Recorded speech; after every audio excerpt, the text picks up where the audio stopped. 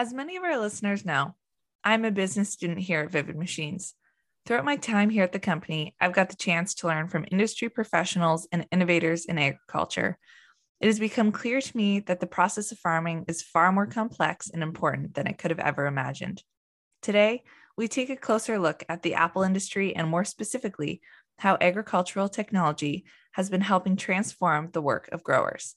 From Vivid Machines, this is Cassie Turkstra, and you are listening to Vivid Machines Variety.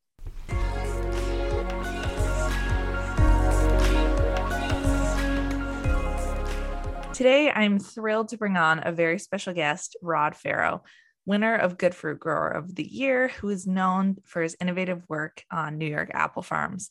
Rod has always been known to be a titan of industry, so thank you so much for coming on today. My pleasure, Cassie. Thanks for the invite. No problem at all. So it's a pleasure, of course, to have you on here. And for our listeners that are not aware of your extensive experience in horticulture, do you mind talking a bit more about your background? So I started growing apples just as a part-time job when I was a student back in England, and fell in love with the work and decided it was something I'd like to do as a career. And instead of going to college, I spent 5 years traveling around the world working with what turned out to be very connected and well-qualified growers who gave me a great education in the School of Hard Knocks. This was back in the 1980s. And fell in love with the region of Western New York, where I worked for 2 years with George Lamont and Lamont Fruit Farms. I came back to Western New York in 1986 with my wife, Karen, and our daughter, Rebecca, and worked with Lamont Fruit Farms for the rest of my career and ended up buying that orchard from George and Roger Lamont. And after a time of owning it myself, sold it on to two of my managers, Jose Enigas and Jason Woodworth. I'm currently mostly retired. I'm still working on some research projects and doing a little bit of consulting here and there. Yeah, that's great. So interesting. I would love to get more of your opinions and insights into AgTech in farming. As a grower, I read that you've been known to advocate for the quality of fruit over the quantity. Can you explain the importance of this and how integrating technology has helped with the quality of fruit, whether that was in the past on those mentors in the early days, getting into the field, or at Lamont Fruit Farm? I would just love to hear your take on this. Sure. So I think it's a little bit of a misnomer to say quantity or quality over quantity, because it's the multiplier effect of both. And I often don't talk about quantity because I assume that everybody's always trying to get the maximum crop they possibly can. But then inside of that, by maximizing the quality, and certainly if you can get uniformity, you can really change the profitability. This really became apparent to me in the early 1990s. We were working at Lamont Fruit Farms and trying to improve quantity, and had 3 record years back to back to back in terms of our yields across the whole farm, but didn't realize significant gains in income. And when we looked back and analyzed what was going on, we'd produced 20 to 25% more apples year on year for 3 years. But our percentage of extra fancy high value fruit was only going up by a much smaller percentage, maybe 5% or less per year. And that did not really translate to additional profit because of the extra expense of harvesting these 20% of apples that weren't worth a lot. So it became obvious just hanging more apples on a tree wasn't the answer. That yield, while is one half of the equation, quality is the multiplier. And so learning to grow higher quality fruits on different systems became the answer for us, that we had to move to different tree shapes and forms that allowed us to grow more uniform apples. Interesting. Wow. It's kind of like when your teacher tells you in class that they would rather you hand in 1 page of a really good essay than 7 different pages. So that's super cool. And you have many great awards and nominations from the past. And everybody who has worked with you has said that you're always going out of your way to educate and help other growers. So, as you've been advocating for growers to look to these smart solutions, what have you found to be common incentives to stay to traditional methods? In other words, what's holding growers back? Up until probably 2015, 2017, somewhere around there had been a distinct lack of the right orchard systems planted. So when you plant an apple orchard, you're committed for the next 20 years or more into a system that's going to grow a certain kind of fruits. And until you decide to make that switch to high density fruiting walls like we did, much narrower open canopies like a tall spindle tree that's very prominent in the East, or V trellises that are much more common in Washington where you have narrow canopies, it's really difficult to grow uniform fruit because you don't have uniform trees. So as a grower, if you have 500 acres of orchards, you'll be lucky to replant 5% a year. And when you start replanting to a better suited density for or system for high quality apples, it takes 5 to 10 to 15 years to have enough of a critical mass of those orchards to be able to change your systems, because while you're trying to learn on the smaller acreages that you have in the younger trees, they take 4 or 5 years to become fully productive. And so it's generally speaking the lack of adequate orchards for the goal that holds growers back, not usually the desire. You just, on a big tree that's planted at 200 trees an acre and is 10 feet around, it's very, very next to impossible, difficult to grow high yields of high quality fruit. What would be a way around that? What would you recommend to avoid that? Because I'm trying to think of an answer. If it takes 5 to 10 years and your yield won't be nearly as high, then what would incentivize a grower? Well, there is no instant change, but if you can stay on the cutting edge somewhat of orchard systems, and we reached this tipping point around 2015, 16, 17, certainly in the East anywhere, where everybody says, right, I've seen this long enough, because they usually need to see something for 5 and 10 years to go, okay, I'm going to make a 20-year commitment to an orchard that looks like that. And so they've done a couple of test plantings, and they maybe have 5% of their orchards that are in the system, and now they become comfortable with it, and they go, okay, now I'm committed to this system. This is what I'm going to do all the time, and make sure that that's what they're doing, and try and stay on one system because each one has a different set of skills. And so you're trying to get your employees to learn, once they've learned this one system, say it's a tall spindle, and then you want to change to a fruiting wall, there are different techniques that you use, different equipment that you use, different technology that you can use. And so there are reasons to want to pick a good system and stay in it. But if it's not adequate, then you have to know right away that I need to change and move on from that system, because it's not going to get me the goals that I want. That makes sense, knowing when to act. I think it's really interesting because a lot of people, when they imagine, I know that when I started at Vivid Machines, I did, when you picture apple orchards, you imagine a big apple tree. But nowadays, there's so much variation on how apples are grown.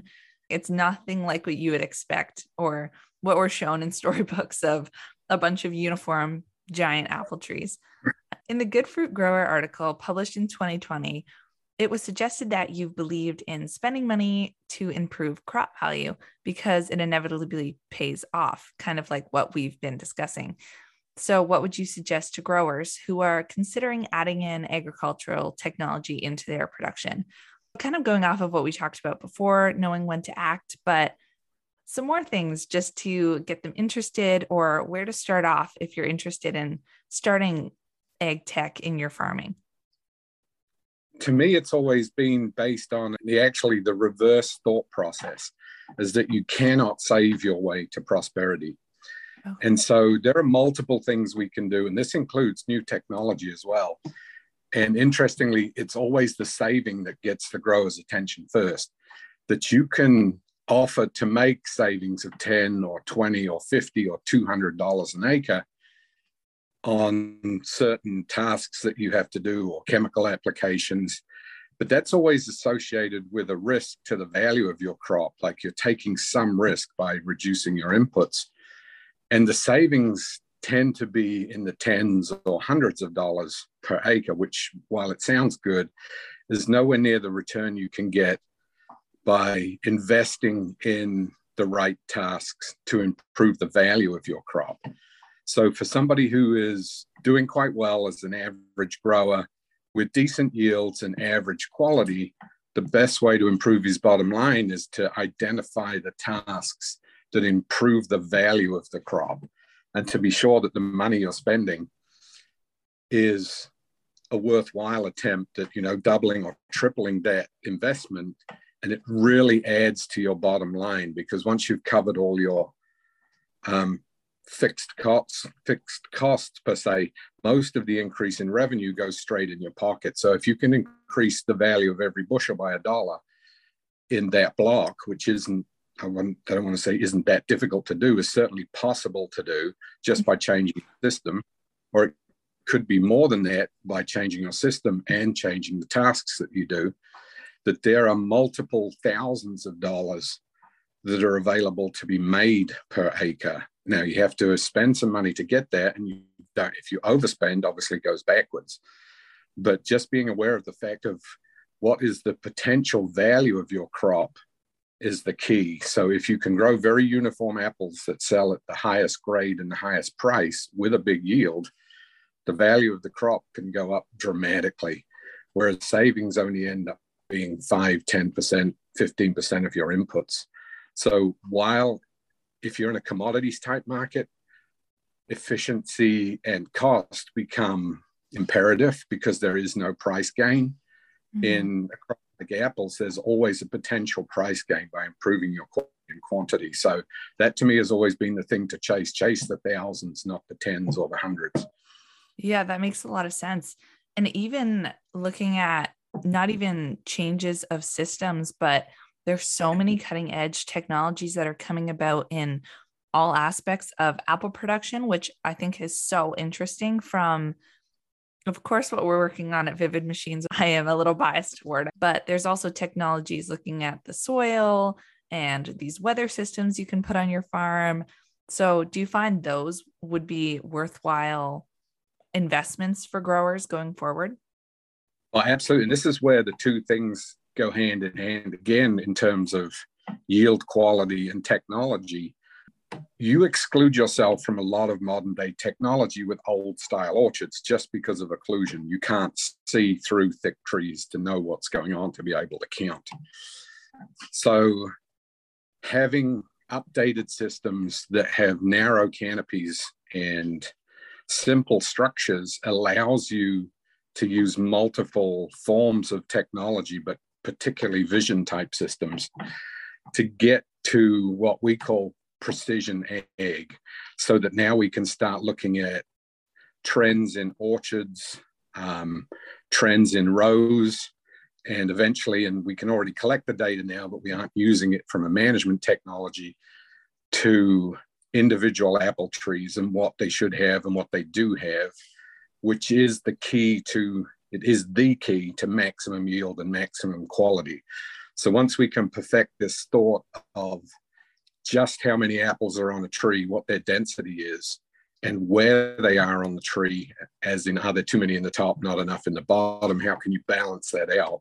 We can take the income side to a whole new level with the right kind of technologies. Now, we're not talking robotics at this point, obviously that follows later, but learning to collect and act on the data that you have by tree, by row, by block is a game changer. It's so interesting because today we see drones in wheat fields. So I'm so excited to see where the apple industry and other horticulture productions are in the future. I'd love to talk about some more specific examples, even though we have talked about a few. But when you were owner of Lamont Fruit Farm, How are the profits and crop load assisted with integrating this technology from your firsthand experience? So, in the farm specifically, the impact on the production that you found as a grower. So you mentioned drones, and so I'll go back there as an initial because that was one of the earliest things that we did. Yep, we started applying pollen to one particular variety that was very sensitive to bear. Its flowers came out a little early. The bees didn't like to visit the flowers. They weren't very full of nectar. And so it was difficult to get to the maximum yield. And this was probably 7-8 years ago we started the initial tests. And now it's done throughout this one variety every single year, and a couple of others that we're using a little bit, but not so much. They don't have the same issues. It changed our yield potential by 35% using a drone with pollen just flying up and down rows during bloom. So that was probably the first true commercial adoption that we had of technology in terms of what can help change our outcome. Significant for that variety, worth thousands of dollars an acre. Wow, drones and pollen. That's so interesting. And this is another little example that I was watching a video that Cornell University did on climate change and growing crops that was featuring you. And there's mention of early bloom with rising temperatures, going a bit more into climate change discussion, if that's all right with you. And there's issues with reoccurring frost and climate change. So do you think that tech solutions, like the really innovative ones we were just talking about with drones and pollen, but even wind machines that are discussed in this Cornell University video, will these be the answer to helping combat climate change that's going to face growers and often impact their production? I certainly think it can.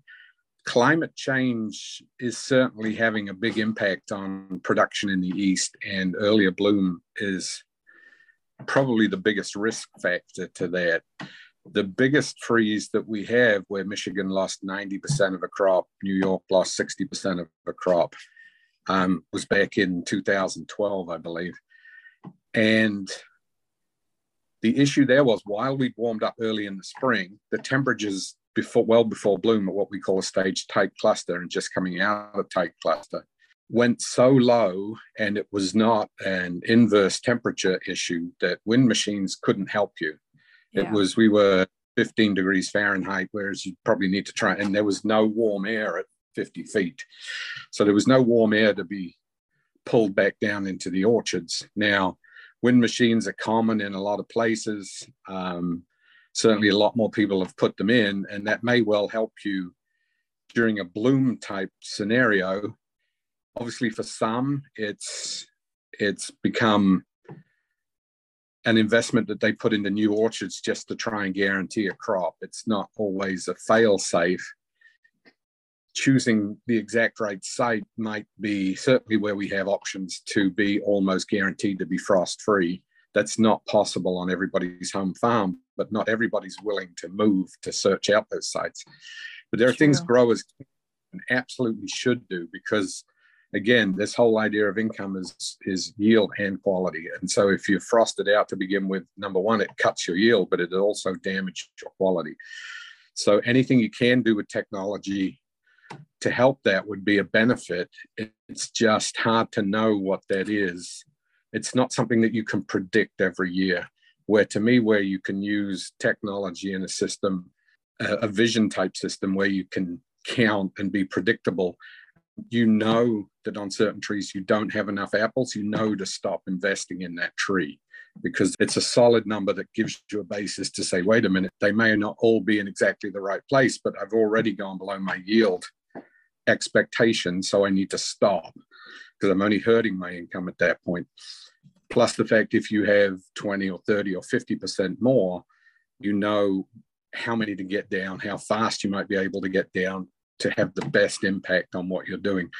So for me, the biggest push for me, certainly for the last 5 or 6 years, has been to convince whoever we can to get into this space of vision and counting and get us the data. And we need multiple years of data that go back year on year to see trends in areas in the orchard, hopefully down to individual trees at some point. So this is what's so exciting about Vivid and having them in this market now, is one more group who are trying with some different ideas to see how they can best count what's on the tree, so we can use that data to manage what we're doing, because that is the key. That completely connects onto the last question that I was going to ask you here on Vivid and these computer vision technologies that could help with counting, whether those would also be helpful moving forward. So good to know that you also see a great answer in those technologies. You must always, as a grower, I'm assuming, be having to learn and adapt to not only changing climate, but changing environmental features on your farm. I can just imagine the process. Would never be uniform every single year. Yeah. So the nice thing, like a corn crop or a wheat crop, if you screw up, you get to do it again next year. Yeah. With apples, you've made it 20, and you have to adjust what you did last year. You don't get to just say, well, I'm going to try this differently. You're now committed to that site, to that system, to that variety.